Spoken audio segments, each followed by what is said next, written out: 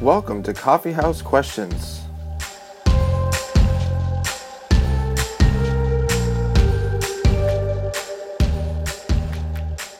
Welcome to Coffee House Questions. This is Ryan Pauly, and it's great to be joining you today. Today, the question we want to look at is, can God use evil for good? What does that look like?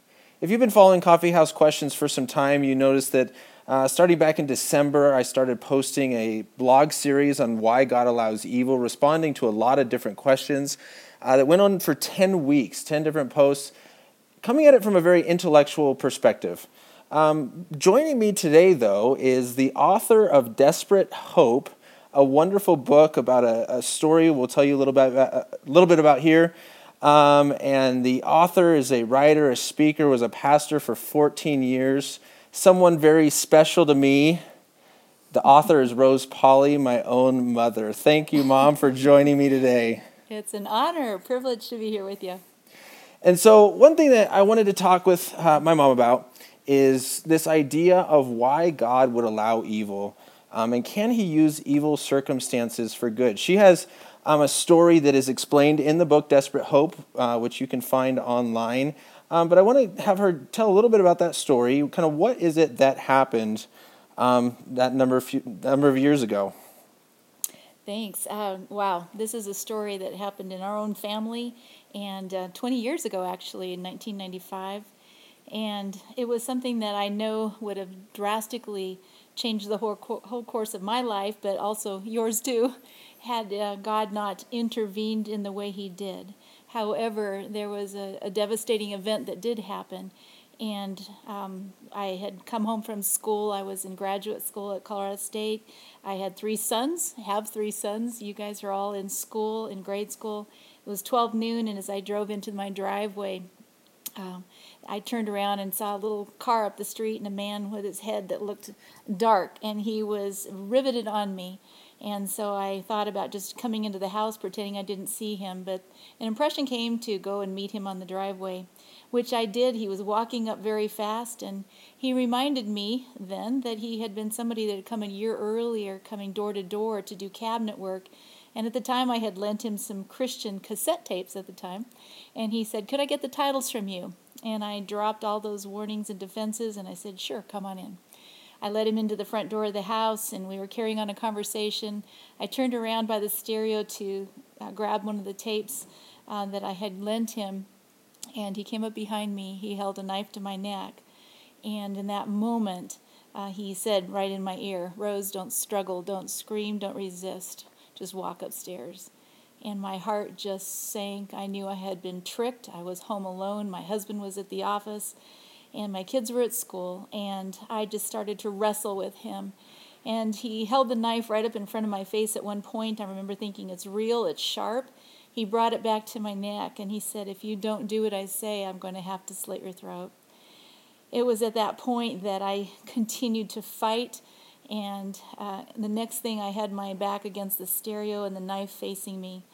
And at that moment, started to pray. And it was a moment of evil. It was a moment where everything was caving around me. But even in that very space, I remember just feeling the presence of God, giving me a strength that I know was not my own. And I started to pray out loud. I still remember the words I said, but I also remember thinking this man was doing something really stupid, and looking at him and saying, "God loves you. He doesn't want you to destroy your life." The story continues. I was able to duck underneath him as he held the knife toward me and aim out toward my front door. And as I got close to the front door, I realized he had locked the deadbolt. And with one hand, able to unlock the deadbolt, fighting with him and his knife. And the next thing, I found myself outside on the front porch, and just went straight to the curb to sit down. As we sat down there, as I sat down on the curb, he came unbelievably and sat beside me. And I just looked over at him and said, "I don't even know what your name is, but I got to pray for you." And started to pray for him there on the curb. There was a conversation that took place. And the story continues. He left that day, but later we turned that into the police. He was arrested and went to prison. But it was a shocking, devastating kind of experience in my own life and has taught me something pretty huge about who God is. Wow, that's incredible. And, obviously this has had a huge impact on your life and a lot of other people. But one thing I want to kind of focus on today quickly is we kind of learn the intellectual response of why God would allow evil. It's because he doesn't want to destroy the free will of people, or God can use evil for good. And you can go through this long list of kind of intellectual responses, but how do you respond in the moment? I mean, right after this attack happens, what if someone just walked up and said, well, God could use this for good in your life? How does that make you feel? Is that helpful, or is there a different way to respond when someone is in the middle of this difficult situation? I think that's such a good question, because in the middle of it, and for many months and even years afterwards, I was in a place of processing what this was and what it meant. Especially during this time, there was a numbness, there was a reeling of my whole internal being. What was this all about? I think every part of my body kept a memory of a traumatic event, which often happens in our very physical being. And it was trying to work through, how do I deal with this? How do I face this? And what place does this have in the whole journey of my life? It didn't really make a lot of sense, especially when I was in the middle of it. And yet, even in the middle of it, there was a sense of some peace, some comfort, a presence that I did feel that was there holding me from completely crumbling.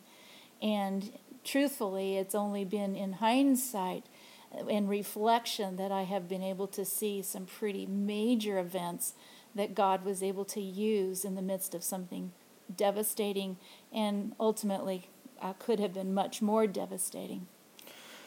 So when you were in the middle of that situation and kind of processing, what was it? You said you felt the presence, you felt that peace of God. Was there something in specific that kind of really helped you stay firm in your faith? Because I know one issue that a lot of people have is when a traumatic event happens in their life, it's, why would God allow this evil to happen in my life? If God really loved me, he would stop it. And these doubts or questions start to come up. But it seems like you kind of had a peace from God and kind of felt his presence, and something kept you firm in your faith throughout that time. Was there something specific? I look back at that, and I right during the time of this event, of course, being in a place of shock, this hit me out of the blue. This is the last thing I expected to happen on this day that I drove up, a sunny day that looked like it was going to be a routine day like any other. And I think in the moment, the thing that was strengthening was probably a journey of faith or a belief in God that I had before this moment. Because it wasn't like in that moment I could start thinking about, let's see, how should I respond to this? And is God real? And, what should I do? It was more of just a natural cry of my heart to somebody that had become part of my life. And I did nothing but cry out, really, save me. And God did something in that moment. I think he grabbed hold of me in a way that I only in hindsight do I recognize the magnitude of a strength that was there, where I didn't just melt on the spot or totally lose, control, but in a sense felt his strength, allowing me to go through motions that turned out to be the right thing at the time. Wow. So we're going to go a little bit past the time that we normally do, just because this is such a powerful story. But now that you've had 20 years to reflect on this event, look back and really kind of see what God has done, what do you now see that you didn't see the moment it was happening or within the first few months? Wow. I think that's one reason that the book Desperate Hope was written about 16 years later. And that is, after a time of looking back, I realized in my own life, first and foremost, God taught me something profound about who he is. In the middle of life's devastation, in the middle of life's confusion, the things that don't make sense, the things that come out of the blue and hit us that we don't even expect. This wasn't the way my life was supposed to go, kind of thing. Looking back, I can see that God was in the midst of it with a secure hold on me that I didn't even really realize at the time.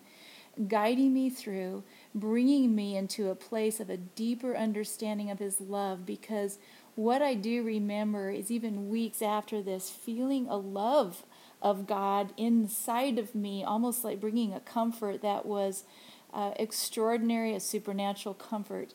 And then throughout walking this out, teaching me deeper places of him and how I can trust him no matter what I see with my own eyes. He taught me about forgiveness, and that ultimately it really does begin with me and his own forgiveness of me that allows me then to extend it to others. And in releasing others from debt, surrendering my right to get even, and releasing this man named Matt in my life, gave me a freedom that set me free to move forward on that journey of healing. And had I not gone through that understanding of forgiveness, I could still be in a place bound with resentment and fear. He taught me so much about that place of releasing fear, that paralyzing fear that can just wrap us up and immobilize us in our own lives. But there's something else that he did that was extraordinary, and that is Matt went to prison, and in that place he found a life-saving encounter with Jesus Christ. And his is the other half of the story, because he and his entire family found the Lord through this experience. Fast forward 16 years later, it's a remarkable way that it all transpired, but he and his wife were in our same home, in the same living room that this event had happened 16 years earlier. I get to hear the other side of the story. I got to hear the story from the mouth of somebody that was talking about how Jesus Christ had saved his life, how Jesus had broken through the bondage of addiction and the things that were driving him, the severe depression and hopelessness that he was in, and how his life had been transformed. And that was a part of the story being birthed into the book that actually tells his story and mine, both how God uses what could have been a devastating evil event, darkness in our lives, to bring about a very beautiful good and a long-term good in the place of salvation. Yeah. And that's one thing I want, kind of those of you that are listening to understand is this guy committed this evil act, but God was not done working in his life. And the story says he accepted Christ in prison, and 16 years after this event reconnected and wrote the other half of the book. And so his story is also in there, how God used this evil act that he carried out that allowed him, that sent him to prison, actually used that for good. Now, kind of before we wrap up, I have two other quick questions. When we're in the middle of things, it's easy for a Christian to know, okay, we know that God can use evil for good. The scriptures tell us that.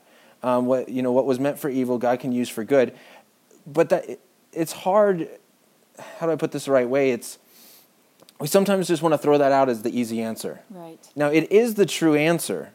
God can use evil for good, but that's not necessarily just the thing we say right at the beginning to someone that's going through a difficult circumstance. There's that time of reflection in the beginning where they have to process through. During that time, we love on them, we care for them, we listen to them. But there does come a point where then, okay, we reflect back on it. We're ready for kind of more the intellectual response possibly. We can start to think of this in a different way, and we can start to look back and see, wow, God did use this event for good. Would you say that's a correct way of putting it? I think that's really good. And I think that it's good not to just be so quick to, categorize this or to give it an easy answer, because the truth is we're humans. When our life has been threatened, when such evil comes upon either us in a place of depression or addiction or, whether it's things we choose to do or things that have been done to us, we're all part of real life. And as humans, we're involved in that. Our emotions are involved in that. Our whole being is involved in going through that process. And God is faithful, and He is good about allowing us to be authentic, to be real in the journey. And God is gracious and long-suffering with us as we go through the different stages often, and even the stages of forgiveness, because forgiveness too is a process. And he doesn't just expect that we just jump into a place of everything's fixed, or we are diminishing or minimizing the events or the things that have happened to us. I think we have to be real about what went on, and we can be authentic about what went on, but underlying it all is a knowledge of who is God. He is good, he is faithful, he never lets go, and he is a God that no matter what we go through, he is able to infuse it with himself, to bring our own heart's healing, to bring us to a place of security in him that lasts into eternity, but also to work in a ripple effect for good, because he is bigger than any evil that befalls us. Absolutely. So we've heard how God has used this in your life and as well in Matt's life. How has God continued to use this book in order to touch other people? It's kind of exciting right now here in Fort Collins, where the event happened at our Larimer County Detention Center. They are now using this book, taking through groups of men and women through the book, reading through it, talking about things like fear and forgiveness and the power of Jesus Christ. And I get to go up there periodically and meet with these groups that have gone through the book while they plaster me with questions. And it's exciting that there are many in the places of despair and darkness that are finding the light and love and the power and salvation that is in Jesus Christ. And that brings me joy beyond measure, that this event in my life that was difficult and devastating, God is now using to bring people into a love relationship with himself. Wow. And so thank you so much for sharing again. It's just so special being able to sit down and talk with my mom about this. Where can they find Desperate Hope for those that want to find this book and be able to read it? You can go on Amazon. It's under Desperate Hope by Rose Polly.